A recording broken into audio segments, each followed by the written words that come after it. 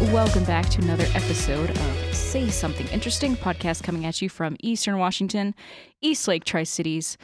We take the message preached there on Sunday and just continue to chew on it a little bit, usually throw in some life anecdotes and such, and just hopefully make this entertaining and light and quick for you and whatever you're doing during your week.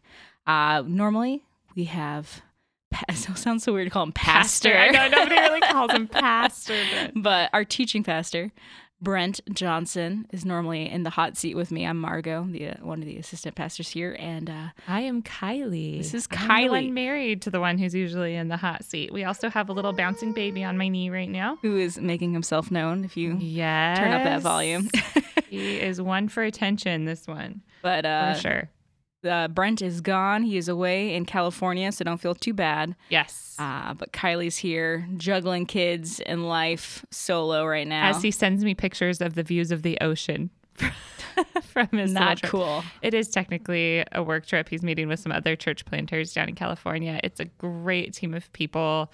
We're super fortunate to have them just as a support system and to get to learn things from them and bounce ideas off of them. But every once in a while, the wives don't get to join on these trips. And this is one of those wiles. So Womp, womp, womp. He better come back with some flowers or California sunshine or just something. a little something. But this week is exciting because we just kicked off a new series called Guardrails. And it's all about boundaries, which you're like, wow, this sounds very exciting because who doesn't love boundaries? We love rules around here. Maybe you were that kid that was a rule follower. Were you a rule follower, I Kylie? was for sure a rule follower. I didn't necessarily always follow the rules, but I liked to enforce everyone else to follow the rules, including my sister and my cousins. I was the oldest cousin on one side, so I got to be like the scorekeeper on who was being the best kid, and I was always being the best kid. You always had your finger on the pulse. Totally. And now it's hilarious because that's London, and you've witnessed that. Aww. Like, London is for sure a rule follower. She knows all the rules, doesn't follow them all the time herself, but she definitely makes sure Grayson and Jovi do. And then you have your, now it's so weird to say, second youngest son, Yes. Grayson, who may not be He doesn't recognize rules. Everything's gray. everything gray for Grayson. Gray for Grayson.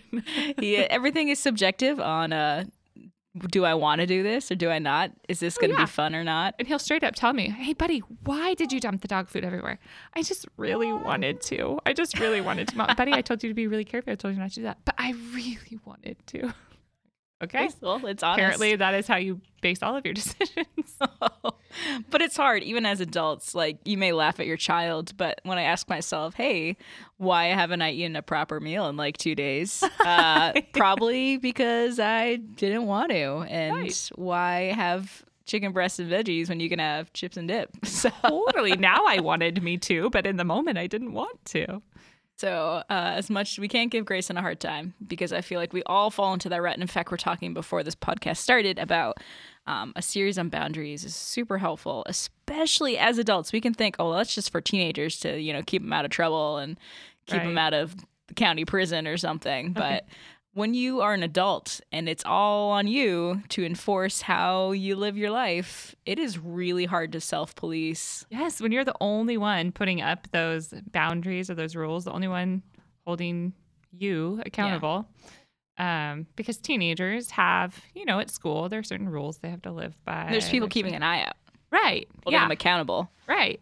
But as adults, we kind of step into this wonderful world of I can eat cereal at 11:45 p.m. as much as I want to, and I can Never go to the gym. go to the gym, and I can not brush my teeth, or all of these things that someone's always been keeping an eye on it for you, and you reach a point where you're the only one. And in fact, you hear of adults that avoid accountability, be it some people never want to be in a official relationship because they don't want a spouse to crimp their style, or I know so many people that avoid either the dentist or the doctor or both because they're like, oh man, I know what they're gonna say. Yes, They're gonna say I need to floss. They're gonna say I need to stop drinking soda and not drink so much beer, and I just don't want to hear it. Funny, So. or they swing the other way, and what do we do as adults? We hire a personal trainer, or so we go to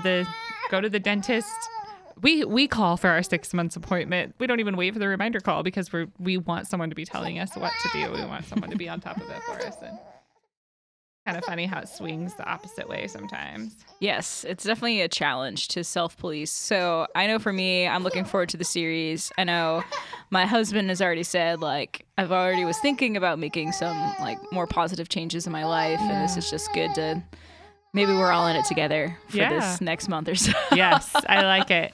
A good hype up. It's almost like a New Year's series, but coming at us when everyone's dropping off the New Year's.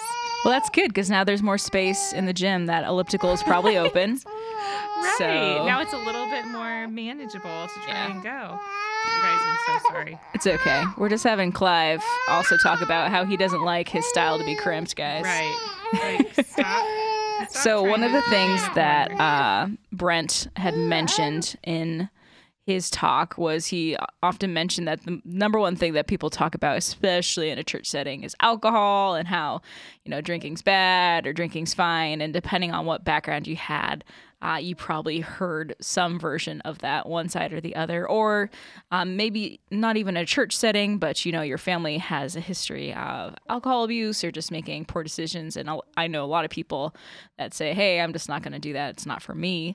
So I wanted to get to the nitty gritty.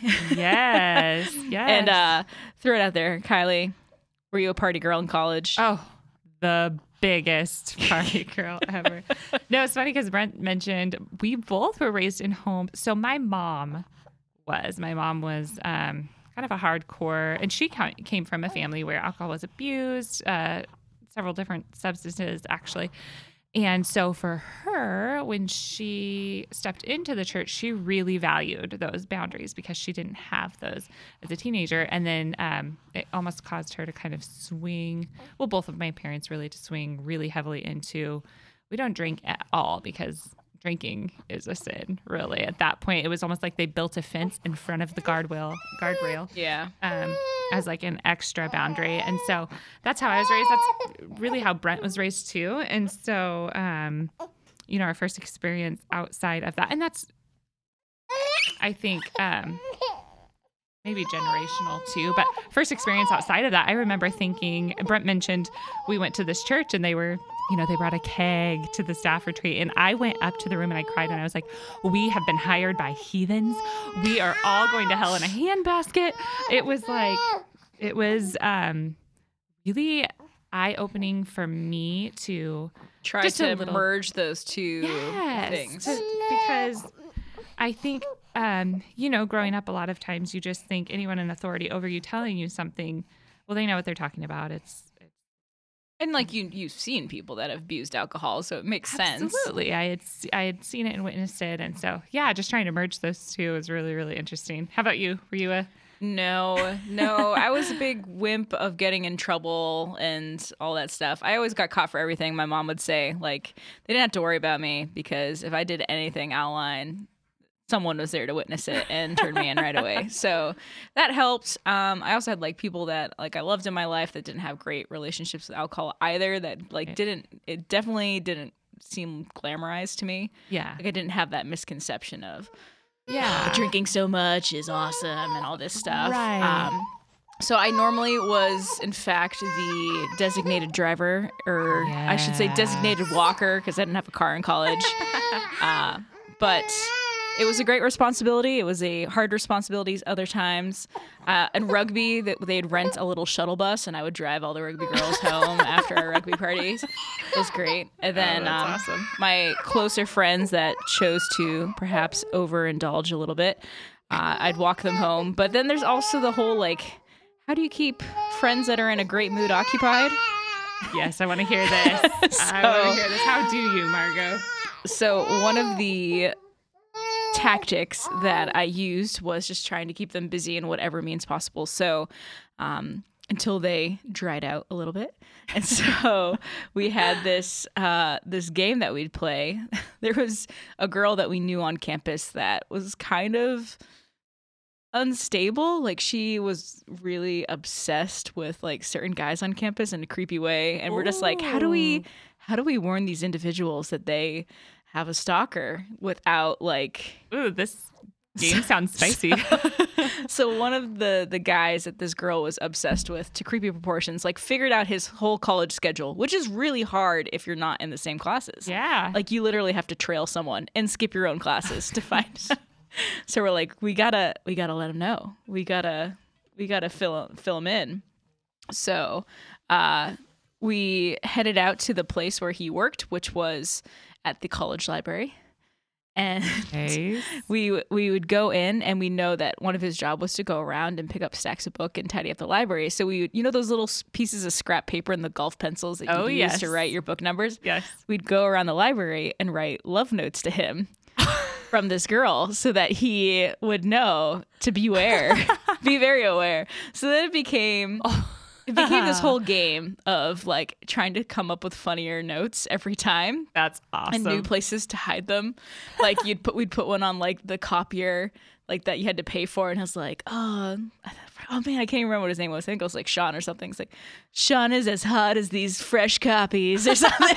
Like, that's awesome. So then did you stay and watch him like find these love notes? So this is like the horrible thing. It became something that we just enjoyed doing. And it became less of like a public service for him and more like a way to pass the time whenever we got bored. Nice. So we saw over the course of the semester him go from this kind of lighthearted, jovial college student to like paranoid looking around poor every Sean girl from the library. He'd look around and be like, which one is she? I don't know who she is, funny. but she's here. I know she's here. And so we did that for like, that was my last year of college. And I could tell that he was kind of getting stressed out. So I'm like, I should probably stop this game. Oh, so did you just like quit cold turkey, or did he? So I did. You could tell that he wasn't like, he thought it was the eye of the hurricane a little bit. Yeah. Because I may have, when I went to visit some friends next year, went to the library and left some notes for some good old time's sake. You just had to make sure you still felt loved. Like, yes. Sean, you're still liked. And actually, it was really awkward. We met once at a party. Oh, yeah. And I found out, like, we have tons in common. We love New Zealand and the All Blacks rugby team and all this stuff. And I was like, I can't be friends with him because one day he's going to find out that I am the orchestrator of something that's almost given him a nervous breakdown for the last year. I can't even start liking you, Sean. We cannot find commonalities. Maybe his name isn't Sean. That's probably for the best because he probably fled to the other side. We changed it just for his for his sake. But if you're out there listening, I'm really sorry, and I will pay for whatever counseling you had to go through. But trust me, I was just trying to keep you safe from this unnamed girl. Yes. Because she was no bueno. That's quite a way to pass the time. I like it. Yes. So that was my tactic. That is great. Helping my friends stay out of trouble by causing minor trouble. Yes.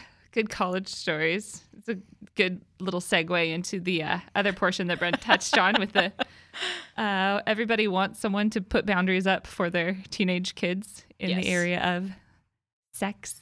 And he shared some stories about when we were in youth ministry, and what society tells us is always wait until you're ready. Wait until you're ready. And girls are a little bit still afraid of that kind of, well, the girls that I met with were still a little bit afraid of that topic in junior high. Boys, on the other hand, felt like they were born ready and had no problem sharing it. And it's tough, I feel like, because for a lot of kids, they can't distinguish, like, they're ready. Like, as a kid, all you want to do is be an adult, right? Because you want, like, all of the freedoms and the coolness that comes with being grown up. You want that. Right. You're quote unquote ready for that. Right. But I don't think they realize, like, the ramifications of just being that vulnerable with another person and things like that they probably aren't ready for. Yes, and what that brings into a relationship or other relationships. If it's just casual and this isn't a person that you'll eventually be married to, then that's a it's a whole own other mess that for sure in little junior high, even high school or college or whatever minds is a big deal. And so I thought that was another good spot that he chose to kind of take it, where is the actual, we like painted lines. We like the painted line of don't have sex until you're ready, when really we like that flexibility. The flexibility of being able to hover closely. Yes. Whereas, a boundary that in the church a lot of times we put up, and Brent has even said it in messages, is the healthiest place for sex is within the context of marriage. And that's the guardrail that maybe, are you, just here, you can go way off the ledge. If this guardrail isn't in place, or I'm trying to remember how like guardrails are there to protect us. Yeah, they're there to protect us, protect our heart, protect our spouse's heart, protect our relationships. I also love that, kind of in the area of relationships with other people. When you are married, it's easy to call it harmless banter or, the work wife. I've heard of a lot of people like, this is my work wife. And then it starts out really, really innocent and you never plan for it to go anywhere, but it does. We've sat down with couples and met with them and it does happen. So setting up those guardrails is harmless banter, living in sin? Absolutely not. But without something still set up in safety, without a boundary set up in safety, it can cause you to feel safe drifting over to a place that leads to destruction. So, and you brought up something earlier about how a lot of guardrails aren't in place necessarily.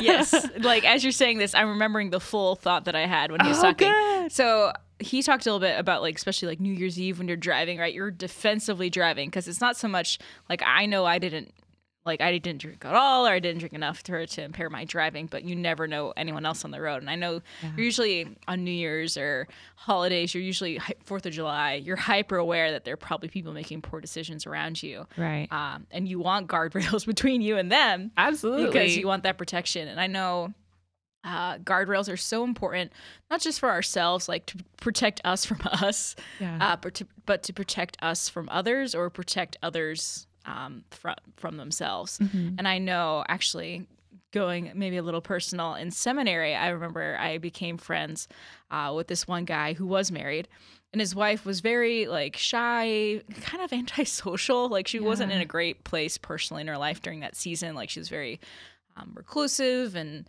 didn't really want a lot of friends and was very suspicious of anyone being around. And I could tell that was like a strain on their marriage. Yeah. And so we're in school together. We're around all the time. And he's like, she doesn't want to go anywhere. Do you want to study? Do you want to have coffee? Mm-hmm. And I'm like, well, I'm trying to meet people. Right. And like, I'm hopefully that maybe she'll want to have coffee with us one day. Mm-hmm. And we started hanging out. And then it just became clear that, not that like he was flirting or I was flirting, but it was just, if someone's relationship is in a fragile point, then providing an escape for him, even if it's just a friendship, you want to always be directing people back to their spouse. Right. So yeah, it was really hard to put up that guardrail because I had made a legitimate friend. And I think like we were both like would never go anywhere that way, but I didn't want to create even an opportunity for him to emotionally be like, oh, this is a safe place. And, oh, I can just... this is someone like this friendship I can have carry some of the burdens of my life. Whereas like sometimes you need to say like you need to love on each other, you and your wife, before you're in a healthy and it probably position. Felt awkward. Like I feel like you are probably a rare person in that you were willing to have that conversation, because I hate making people feel awkward. So a conversation, and we do like boundaries can make for awkward conversations awkward. You can come across as rude and I think like he's a mature enough person that when you phrase it at like, it's like we have nothing going on now, but like for the sake of your marriage and honestly for our friendship, the most loving thing that we can do for one another is to give each other some space. And there's been points where like their marriage was good and we were able to like re-pick up that friendship and just, be pals. And then like if they would go through a rough patch again, we would step away. And so that he could totally focus his intention and his love and his energy on his wife. And it's just being mindful of that, and being very, as Brent said, walking with wisdom, which is walking defensively, like saying not just accidentally falling into holes or things that could trip you up, but looking for them. And that's not saying like, oh, just be paranoid all the time.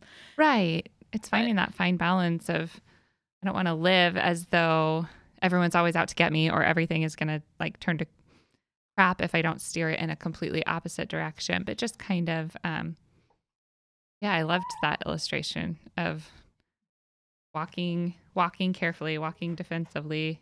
I know, like when you're hiking, for instance, like one of the hardest parts of hiking, especially when you're going downhill, is to continually scan the path for things that could trip you up, like a boulder or a rock that's not secure. Right. And it's like, you're like, man, I'd rather just be keeping my eyes up in the trees and the mountains and enjoying the scenery. But Yeah. That's not going to go great for me because I'm not going to watch where my feet are going. Right. And I'm going to get tripped up I'm and gonna it's going to end up on ruin the the wet. whole experience. Yeah. And that's like life. There are going to be points when you Yes. can stop and not worry about looking where your feet are going. But for the most part, we are working on something. We're walking. We're Yeah. trying to grow our relationship with our parents, our kids, our coworkers. And in that walk, we need to just watch where our feet are falling so that, we enjoy ultimately the journey instead of Yeah. beat up. Absolutely. If you've been around any length of time, I gave myself away in that I really enjoy watching people fall. It's one of my favorite things. People have sent me So a few America's Funniest Home Videos was your jam growing up? It totally was. Oh my word. It for sure was. And I always had this secret hope that something funny would happen to me and I would end up on the show. That was would have been a dream come true. Like for we me. had Bob one- Saget. We had one VHS of our home movies, and there was funny points, but I didn't know enough Right. to how do I take what's on this one tape, this one precious relic, and put it on another VHS because you had to send in a tape back in the day. Yes, back in the day, you had to send in the actual tape, and yeah, we didn't know, and I didn't know how to transfer anything, and I didn't want to let this little tape go. So, Nowadays, you just send in cell phone footage, and that's kind of Right. sad. But and it's too makes it easy. on. You don't know how Makes easy you it have on. it. But anyways, all of that to say, some of the moments that I have laughed the hardest are when Brent has fallen down. We've been on hikes, and he twice has taken Can't pretty even good picture falls. him falling Oh down. my gosh, it's so wonderful. It's because you can't picture him and then you get to see it and it is so great. One time we had our dogs, we were coming down. It was just Badger Mountain and it's gravelly down at the bottom, that loose gravel. Slip, man. And he just lost his grip and his feet just fell right out from underneath him and he was carrying our dog because at that point our dogs are kind of fat and Purdy's blind. He was carrying Purdy. Purdy just landed right on top of his chest. He was flat on his back. Purdy was completely fine, content, had no idea what had just happened good dad underneath reflexes. her. Yes. And then I just start laughing once I know he's okay, which does not help the situation. Your pride in the is more least, damaged. right? And then the second time that I just remember dying laughing is our anniversary this last year. I was pregnant with Clive. And he had taken me on this hike. You could go left and it was a little bit more gradual. It took a little bit longer. And then you could go right. And that was in the hike book, it was difficult, which is real hard stuff, especially when you're 19 weeks pregnant or whatever. And so I'm let's go the gradual route. I just want to play it safe. And then, of course, he asks the guide. I am man. Right? I climb Yes. mountain. Which way would you recommend, sir? And he's like, oh, it's a little windy today. I would go to the right and just kind of weave back and forth. Well, I wasn't showing at this time. So had I said I'm pregnant, he probably would have wrapped us around the other way. Anyways, all that to say, it was a super difficult hike up the top. So, when you're just living in this wonderful world of, I don't know, you just feel like you can conquer everything when you're on your way down from one of those hikes. Oh, yeah, I was 'cause it's already no longer super cardio, ecstatic. it's just And you're watching the people who joints. are only halfway up thinking that they're almost there. And you're like, oh gosh, if they only knew what's coming.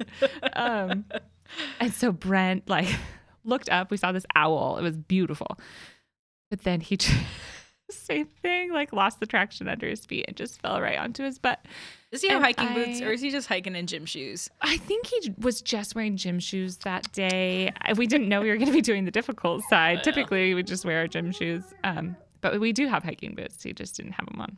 It was June, so I think he was worried he'd be too hot. But anyways, it was great. All of that to say, you're right. It's so wise to be frequently looking in front of you, seeing if there's anything to trip you up.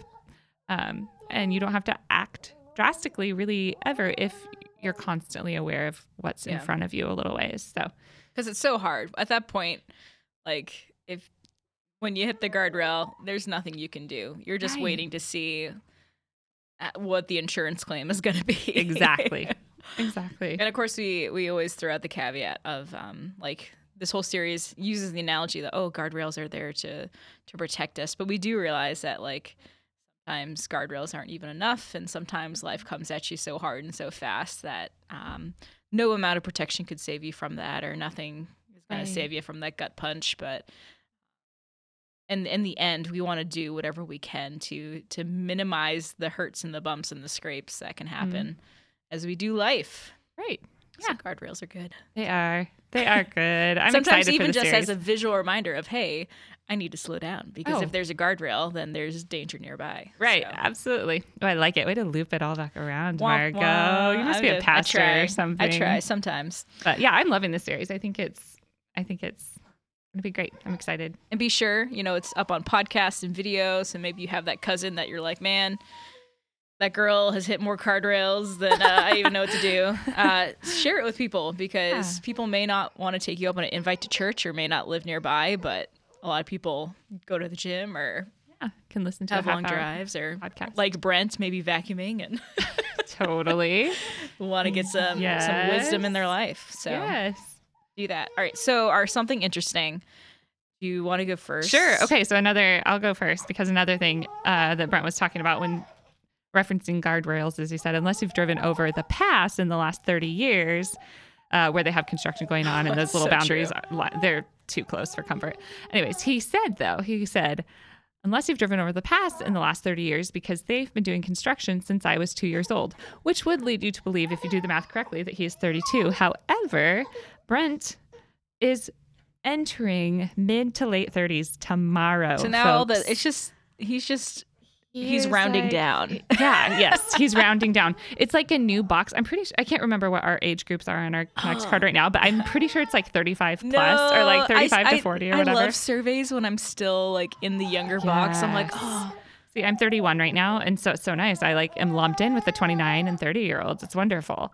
But 35, man, he's lumped in with a 40-year-old. oh It's god, crazy. And so instead of something interesting about something I've read or watched lately, I have 35 quick little like interesting tidbits about Brent that I'll just read off super fast. You might already know some of these, but guys, I'm so sorry about Clivey in the background. He like sometimes stops making sounds, but not often. So, okay, number one. He is the oldest of 4 kids. He is the big brother to 3 little sisters. His middle name is Daryl, after his dad. Sometimes I call him Darrell, and it's really funny. His favorite color is blue. He hated coffee until he was 32 years old. Wow. Now he's like a little Coffee coffee snob. pro. He is a coffee snob. His first car was an 89 Celica. Reese's Pieces and sour gummy worms are his kryptonite. In fact, we talked about that a couple weeks ago, that he ate them during the Passion of the Christ movie in the theater, which is Not so funny, appropriate. not appropriate. He's a size 10.5 in shoes. He grew up playing baseball and collecting baseball cards. He was always shortstop. That was his position. He super hates bananas. You probably already know this about he Brent. will but actually like start he will gagging, vomit. dry heaving. Yes.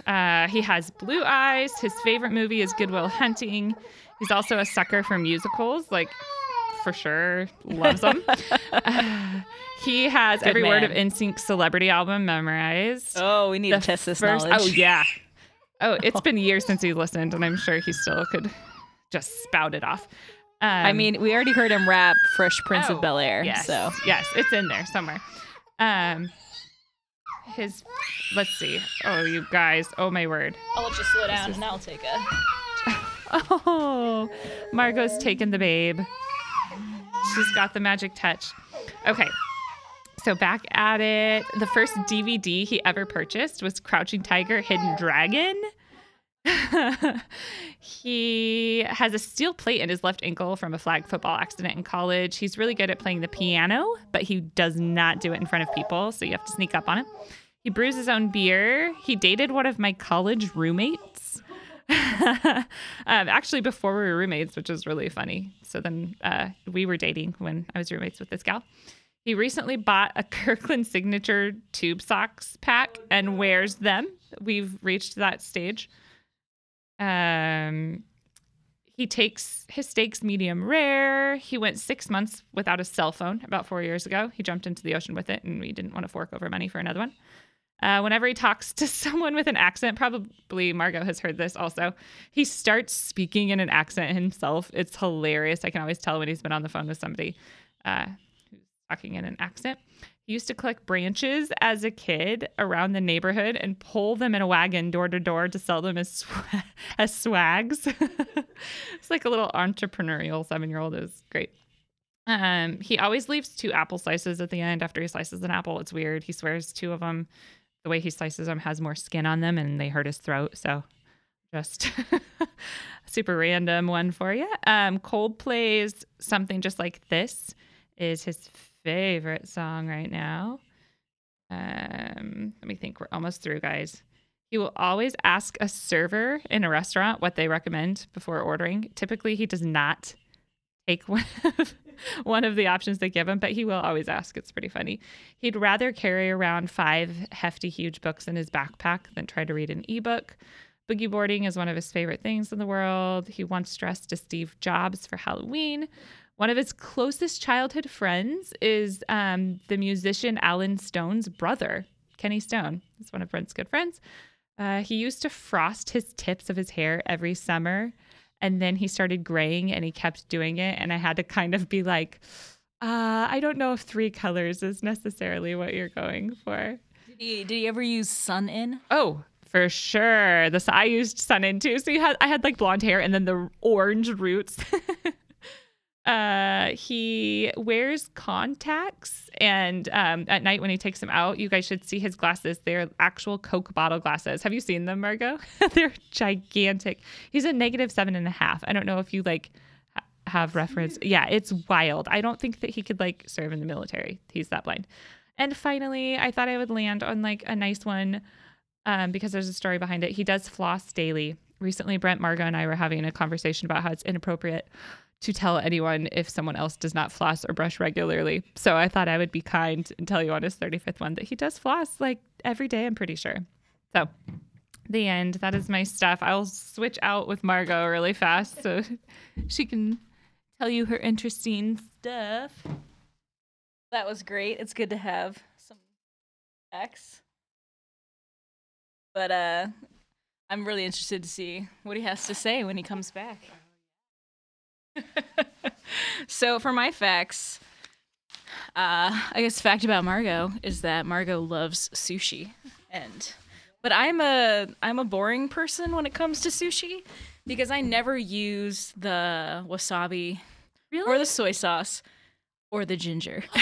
I like the wasabi and the ginger. I don't like the soy sauce. So I'm just it's kind of like steak. Like a lot of people like A1 steak sauce. Even French fries, I don't really eat them with ketchup.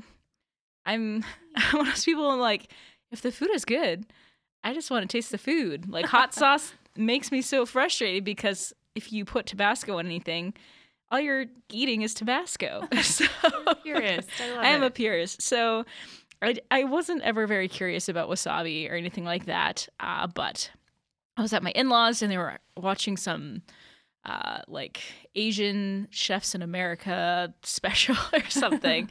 And they talked about how most of the wasabi, something like 95% of the wasabi you'll find in the United States is not actually wasabi. Oh. We've all been lied to. I do. I feel duped. Typically, it is just horseradish that has been dyed green. So to make it look like wasabi. Yes, and awesome. They make it into a paste. And some people will be like, oh, well, there's the powder. And I was like, yes, but the powdered is like powdered coffee. You are not getting the real deal. So why is wasabi so hard to come by? So I did watch the show to get some more information, and they said that wasabi is only grown right now in 2 places in America. It used to just be one. The second one is newer. So really? One of them is located in Half Moon Bay in California. And they were passionate about getting real wasabi back to chefs. And the reason why it's not a popular crop, apart from the fact that it's just challenging to grow and very finicky in particular, is that it's long term. So you have to wait, I think they said like 3 years before you have before you can harvest it. Yeah, something that is like food grade and enough to be worth it. Also, it has flowers or buds that are also edible, but you don't see those very often, probably because we don't grow it here. Probably. So wasabi is so hard to mimic, not just for those reasons, but also for the real purist wasabi person. You grind the root on what looks like a slab of sandpaper is like the traditional Asian method. And then that really fine paste has a lifespan of about 10 to 30 minutes. What? Yeah. No. Yeah, they said after that, like it drops off from like, if you think of like 100% of the pure flavor to like 10%, which is why you can't package it or like they do the powder, but even then, it like what you're tasting is nowhere near to the complex richness that wasabi is. Fascinating. I love wasabi, but now I feel like I shouldn't even be able to say that because it's probably horseradish. I love horseradish, green horseradish. See, I don't like horseradish, so it's not too shocking that I'm not a huge fan of wasabi. But I thought that was pretty interesting like maybe you had to shake down your local sushi chef and be like, "What is this? What is this you're serving me?" And go on the hunt for the real deal. Spicy tuna. So, if you've tried the real deal, we want to know. We do. We want to hear about it. I'm very curious. Where'd you get now. it? Who's your supplier? Green horseradish tastes the same. Yeah. Who's your supplier? Who's growing that stuff? If someone just tuned into the podcast, we are talking about wasabi. So yes, we've made it far. Margot, thanks for having me. Of course. Brent thanks has for big shoes coming to fill. out.